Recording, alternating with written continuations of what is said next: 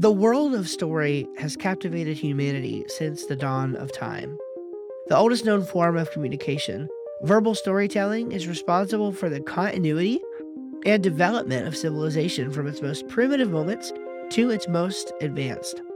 Story involves a sense of mystical wonder, but is also a powerful medium for communicating real and concrete ideas that shape people's lives and make them take action. Steve Schramm, marketer, nonfiction writer, and story nerd, and Alex Jagier, fiction writer, wannabe game designer, and story nerd, join forces as worlds collide to discuss how story is the most powerful concept ever known and how it interacts with each and every aspect of our lives, from the most magical to the most mundane. Well, welcome into another episode of the Story World podcast. We actually hit record this time. I'm Steve, and here with my boy Al. What's up, Al? Enjoying the week and enjoying this fine night, sir. How are you?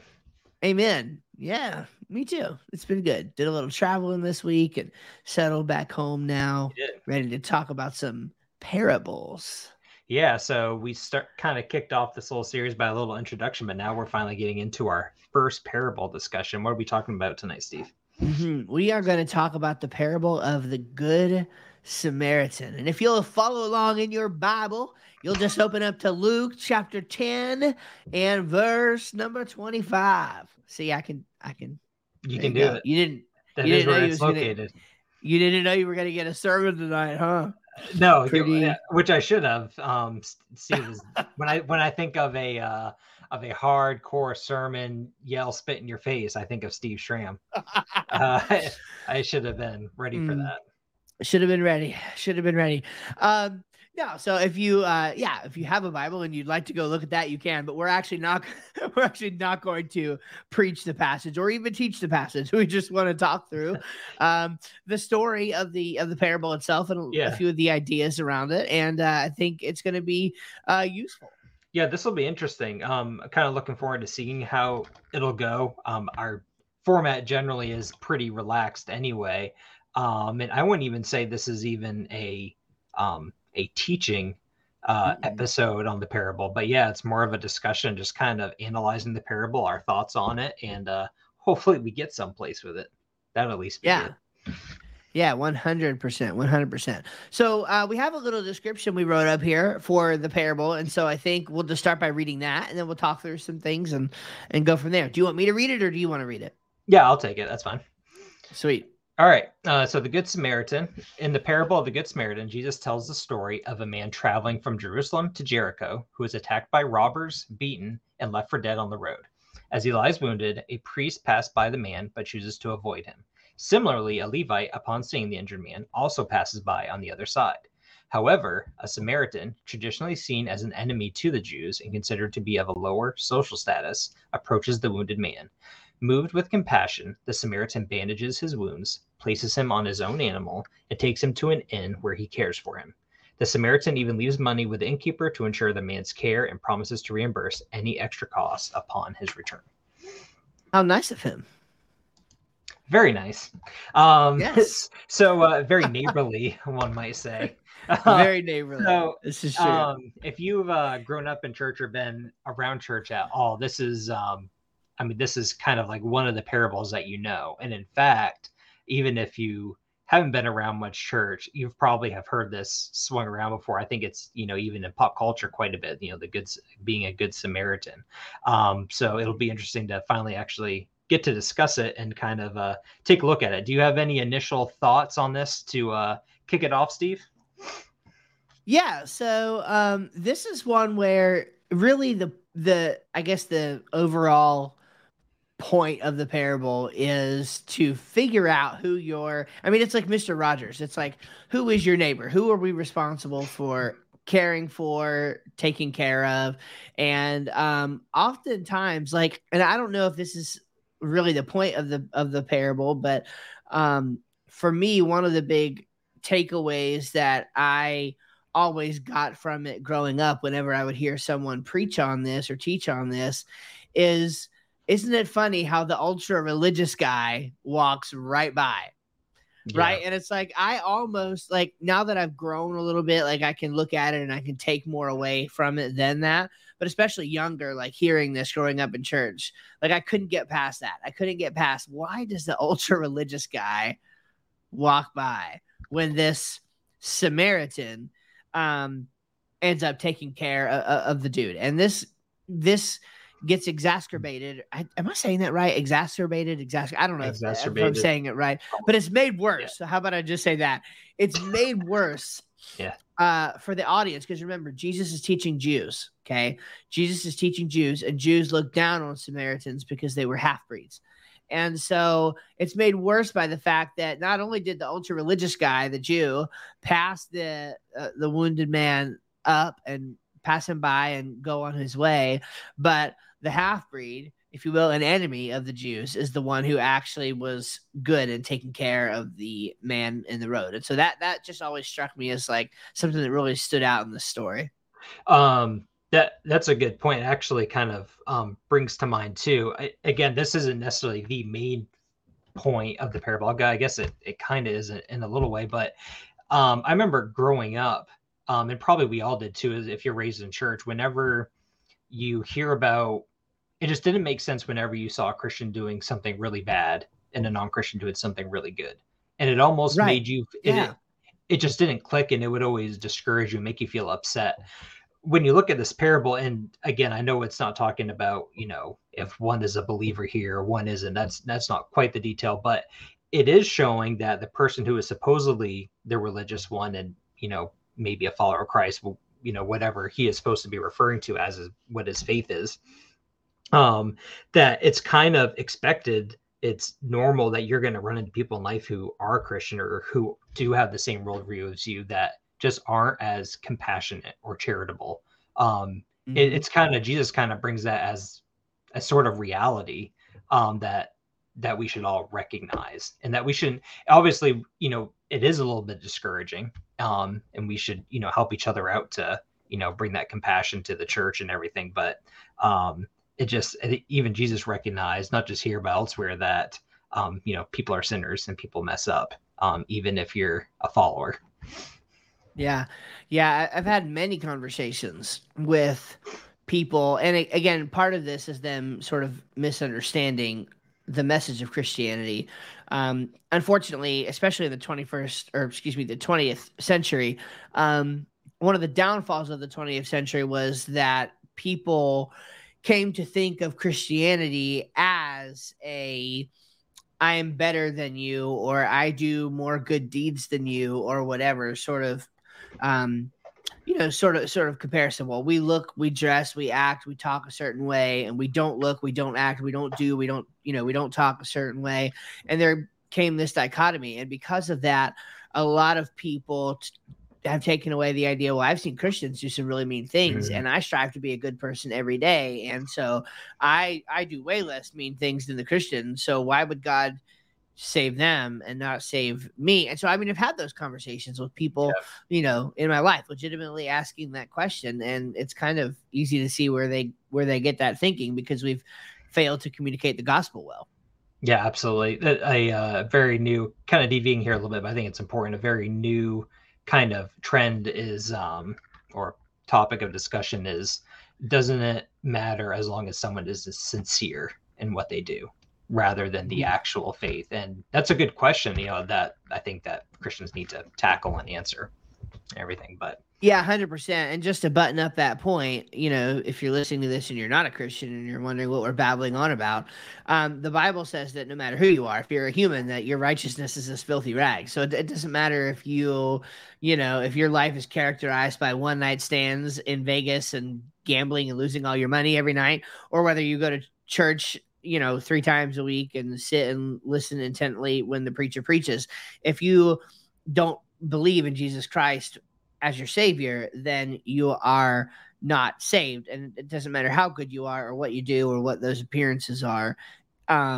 You are not going to spend eternity with God.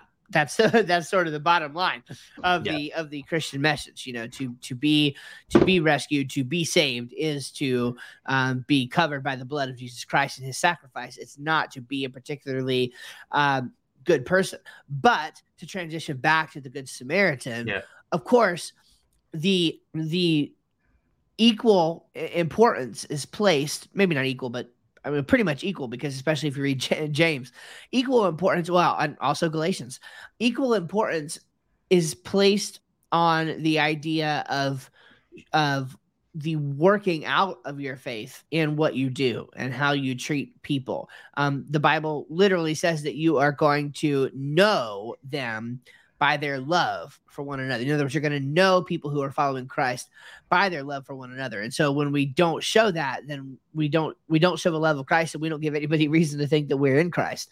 And so this was part of Jesus's point here, right? Is to show that it's not just about like what you say, it's about what you do as well. And it's kind of skipping to the end of the parable here, but it falls right in line with what you were saying. The very last verse that takes place with the actual parable, Jesus asks, which of these three do you think proved to be a neighbor to the man who fell into the hands of the robbers? So it is very much, you prove your faith, and you show that by showing love and compassion with your neighbor, and not just by saying, that's, limiting your group of neighbors to the person across the street or just the people that you think you are close with, but branching out to someone that you might not know or that you heard that needs help, even though you don't know the person or the exact circumstance. So, prove that love and that compassion that's in your heart. Well, and in the context of this passage, your neighbor can even be your right, which is a really really radical concept. I mean, your neighbor can be the very person that that you despise the most. In fact, the Bible makes this point.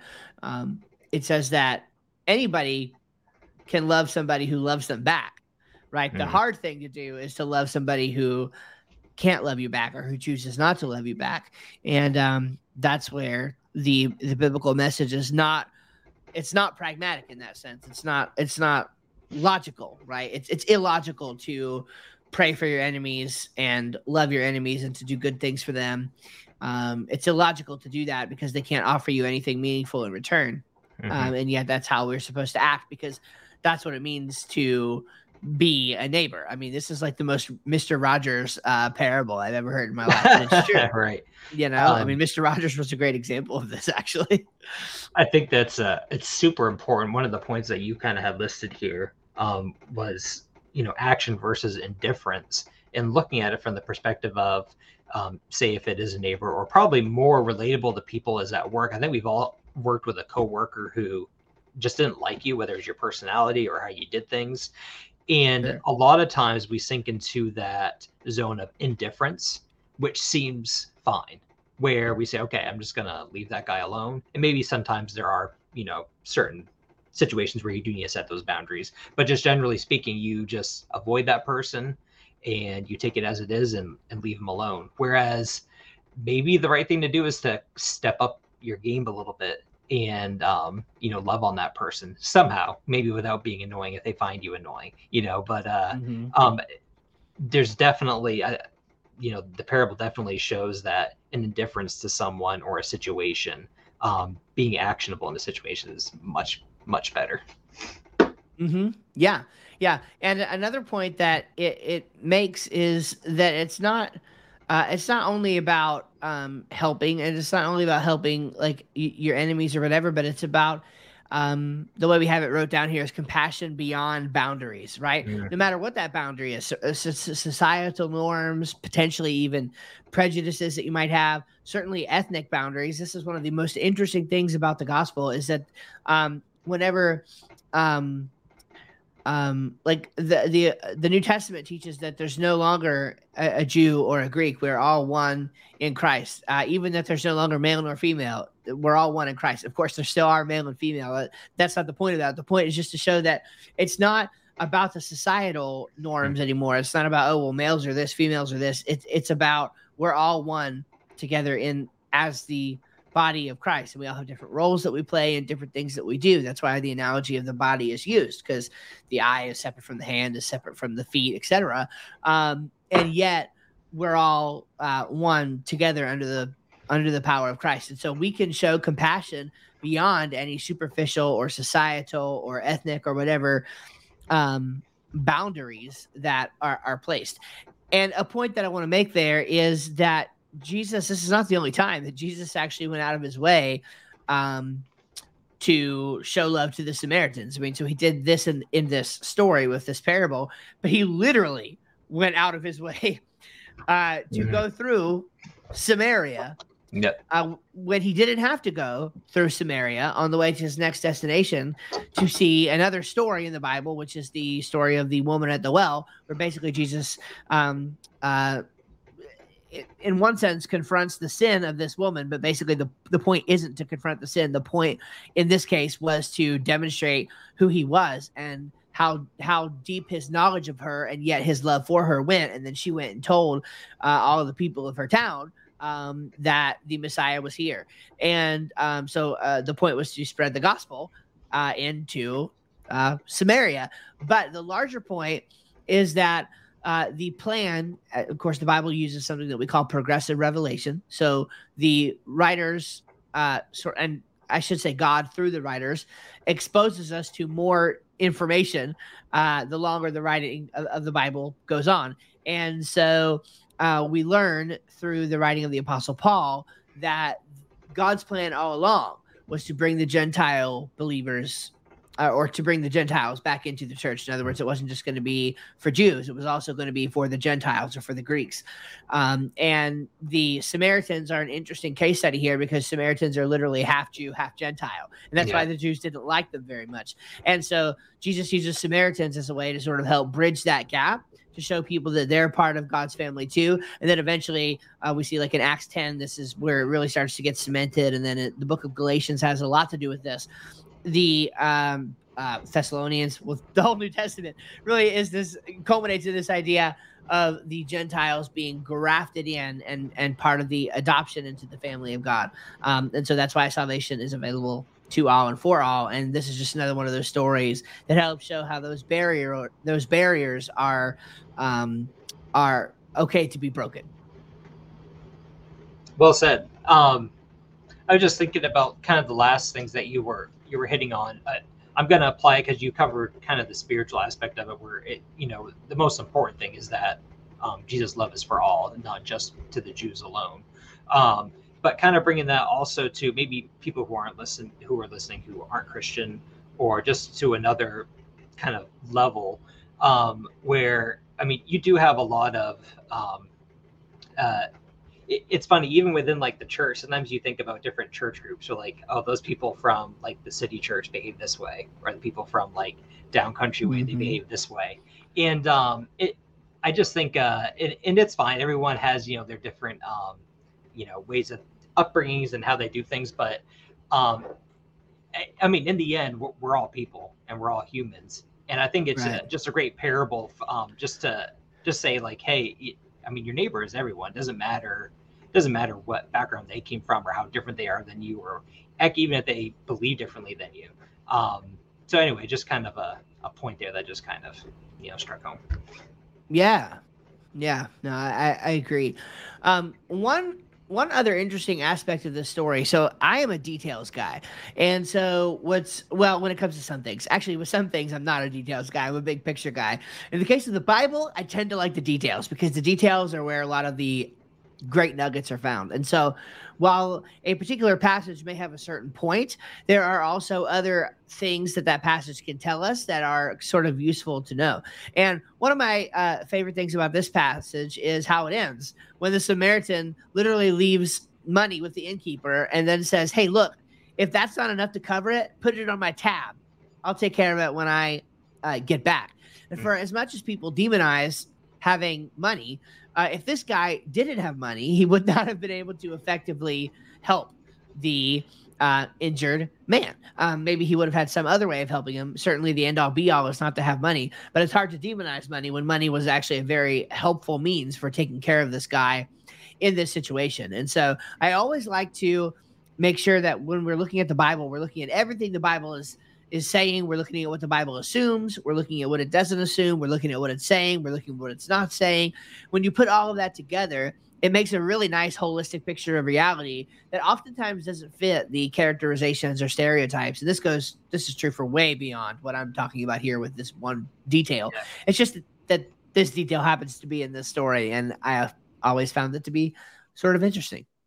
Yeah, I think it's kind of a wake up call to people, whatever income level or how much money you make is maybe not be so greedy. And I think we're all guilty of that for Oh yeah, of 100%. course. But I mean, if it comes down to where you find out that your neighbor is sick or something, and you can spend $20 on a meal for them, and you're thinking about whether you can afford it or not, why don't you think about like cutting out something, So from the financial perspective, Mm-hmm. it's good to be, if you don't have a lot of it, at least be wise with it. Help your neighbor out whenever the need arises. Yeah, I think that's a really good point. I never really that part Yeah. never stuck out to me before. I'm glad you brought that Look, up. even if you just have a help my neighbor fund in your budget or something, I mean, but Oh yeah, absolutely. put $20 in that thing every month, and then wait until the need arises, Yep. to see, and some need comes up, and then you can go help your neighbor with it, just sort of And an interesting if a need concept. doesn't come up within a year, then you need to talk to more people. So let's If put it if that way. well, either that or I'll create a donate link for the podcast, and you can just help Yeah, us. perfect, perfect. We're needy and a little greedy. Amen. I wanted to talk about one thing here that's not necessarily related to the parable. I always find Jesus's discussions and approach to things like super funny. Um, he, I think he handles conversations so well, and I think it's very applicable to how we can handle conversations in our own life. Jesus asked a lot Mm-hmm. of questions, and especially in this example, he basically the scribe comes and kind of challenges him on this thing, and he basically turns it around to the scribe to have him answer his own question, and in the end Yeah. sort of makes him look like a fool or helps him realize the actual meaning behind the question. So at the beginning here, an expert of the law stood up and said, "Teacher, what must I do to inherit eternal life?" And Jesus doesn't answer. He said, "Well, what does it say? What's written in the law? How do you read it?" And he said, "Love the Lord your God." So he knew the answer: love the Lord your God, love your neighbor, with your heart, your mind, all that.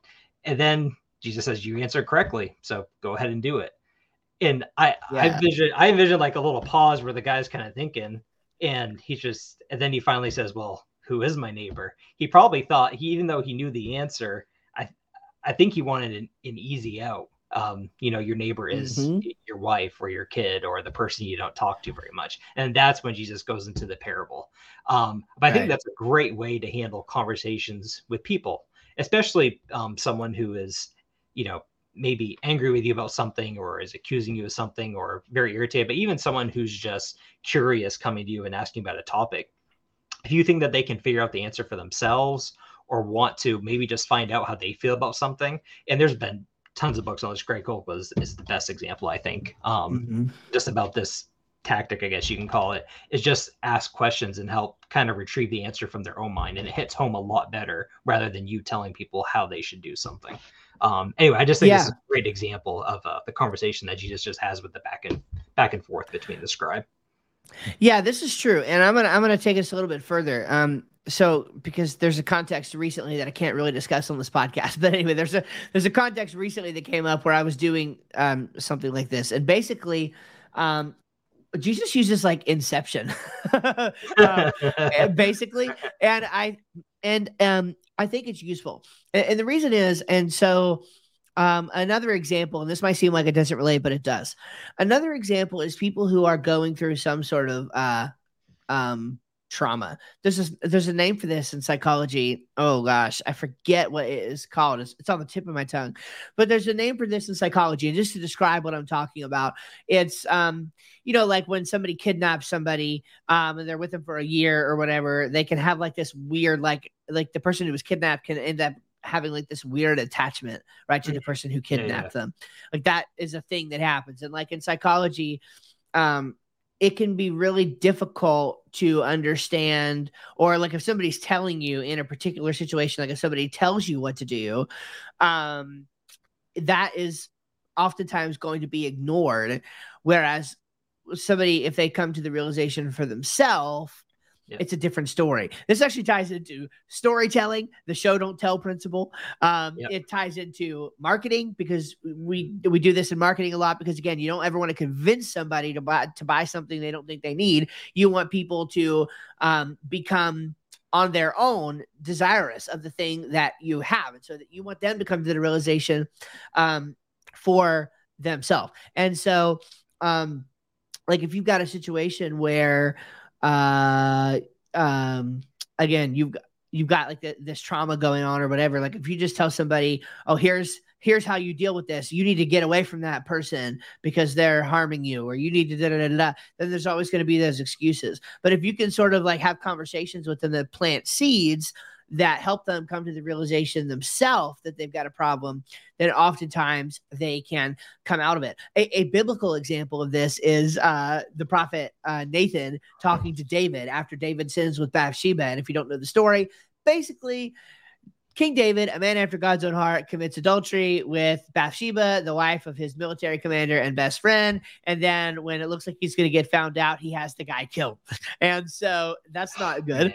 And obviously he has not quite reckoned, with the error of his ways. And so the prophet Nathan comes to him and tells him this story that I don't remember all the details of, but tells him this story that is basically like, oh, look at what this other guy over there did. I think it had to do with stealing somebody else's sheep or whatever. And David's like, off with the guy's head. He needs to be put to death. Like, it's terrible. And Nathan looks at him and says, thou art the man, right? And it's this mic drop moment that Jesus did, right? Jesus put it back onto the person who asked the question to answer their own question. And sometimes it was more like this, where it was a more instructive point. Sometimes he was using what philosophers call, or and logicians call, a reductio ad absurdum. In other words, he would ask them a question that would allow the person asking it to take the argument they were making to its logical conclusion. Yep. And they would find out that it's bunk. It's like, it doesn't make any sense. It falls in on itself. And so, yeah, Jesus was great at this stuff. I mean, he employed these strategies all the time. And I think it's because they're good, useful strategies. Yeah. Yeah. Excellent. Yeah. That was a great point. It's interesting reading the conversation. The one with the prophet though, and with David, that's a great scene from the Bible. That's a great one. It's a great way. And it's a fantastic case study for like how you can be so blinded by the the details of your circumstance. Yeah. Whereas if you were to look at somebody else and look at their, and actually, not to be too nerdy here, but, they're like, philosophers do this all the time. Like, so there's an argument called the evolutionary argument against naturalism.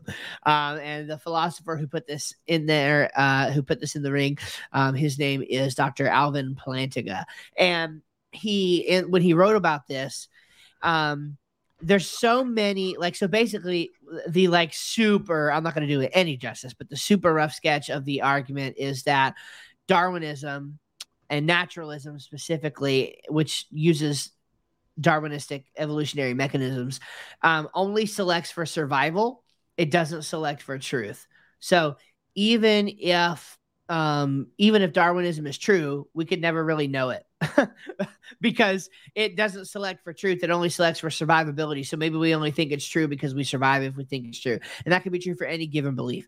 But there's so much weirdness around weird, like dogmatic, just crazy beliefs that people have around Darwinism that he's like, he didn't formulate his argument with that in mind. Like the formulation of the argument says, suppose we were viewing another Earth-like planet and an alien species on that planet evolved via these mechanisms. And so he helps us to see the force of his argument by applying it, by detaching us mentally from and emotionally from the argument, by seeing how it applies to other people. And so when you do that, it can really help get clarity that you wouldn't otherwise get if you were looking at your own situation. I know we spent a lot of time on that, but I think it's actually a really important point, and one that you probably will see come up again as we talk through some of these parables, because this was Jesus' like sort of default mode of interaction. It's really powerful stuff. And now in the next step after that, and again, we could probably devote a whole podcast to it because it kind of relates to storytelling too in a way, is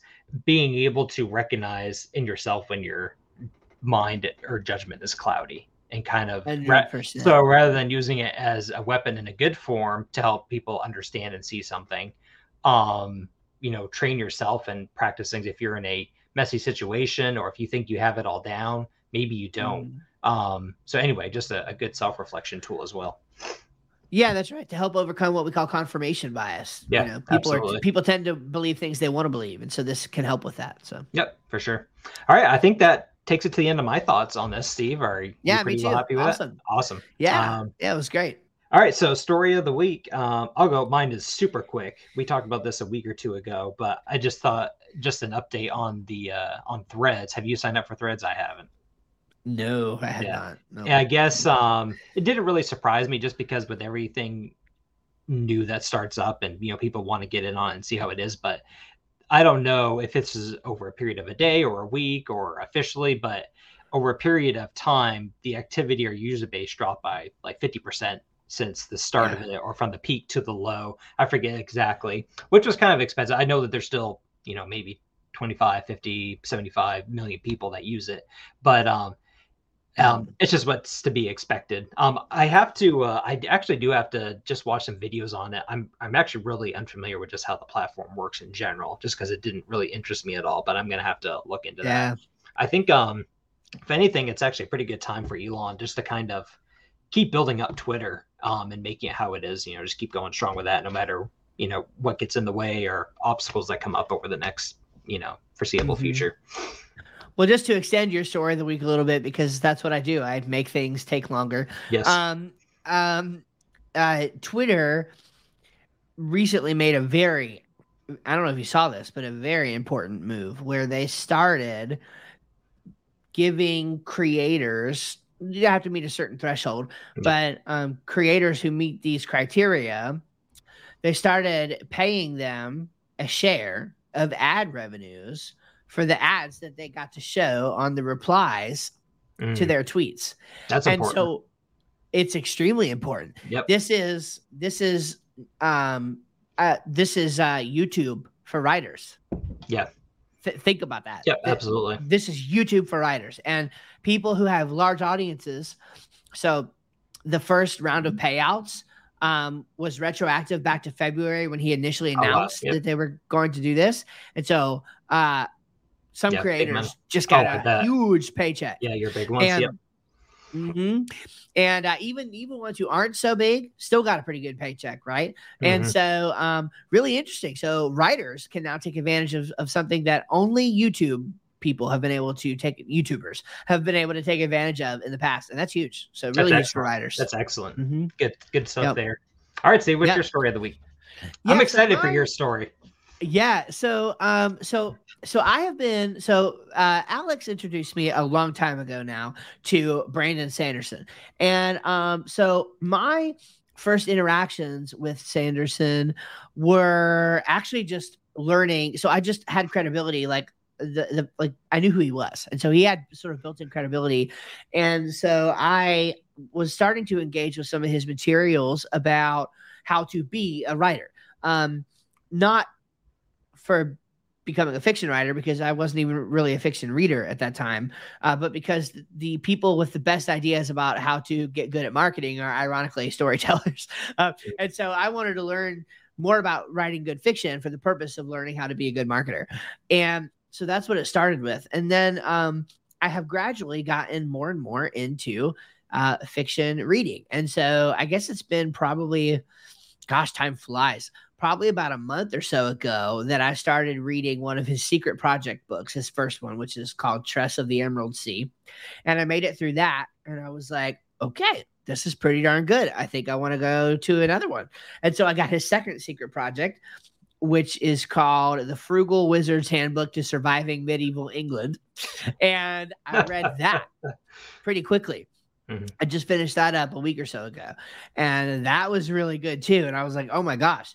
So this was only his, like, this isn't any of the books he's even known for. Like, these are his secret Yeah. projects things. They're in even a completely different style than he normally writes. I'm like, this, like, if he's this good at what he's not even really known for, like, he's got to be good at the other stuff. So I decided to start Mistborn, which is one of his bigger series. He recommends, he's actually got a couple videos online about like where should somebody start with his books. And so this is where he recommends that people start. Like, If you want to do a standalone novel, his novel Elysium is I think Elantris, not Elysium, Elantris is pretty good, he said. But he said like the Mistborn is exponentially better. And so if you can Mm. stand to get into a series, he said that most people would probably want to start with Mistborn. And so that's what I did. And so I'm about close to 7 hours into the book, a mix of reading and listening. And boy, I am just really, really enjoying the heck out of it. It is just so good. I get the hype. I totally understand it. I see why he had the most successful Kickstarter Yeah. project ever. And boy, I'm pumped to keep He's going through it.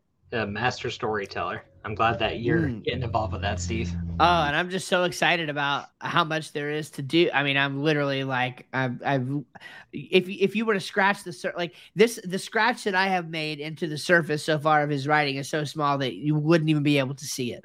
So, like, I'm just happy to have so much more Happy to camper. explore, and it's good. Excellent. Really Happy enjoying it. for you, Steve. Welcome aboard. Have you read Mistborn yet, or no? No, so you haven't read that one yet. Wow, cool. No, Yeah, I read yeah, Elantris. I don't. Even though I probably would find enjoyment from it, I really just try to really stick to the epic fantasy stuff. So there's a lot of his side projects and books that I probably won't read. But Elantris and the Stormlight Archive books, I read through. And gotcha. I actually will probably read the Stormlight Archive books through again as like a own personal study thing in preparation for book 5 coming out next year. But I want to read Mistborn along with you. We'll see if I can juggle that many books at a time.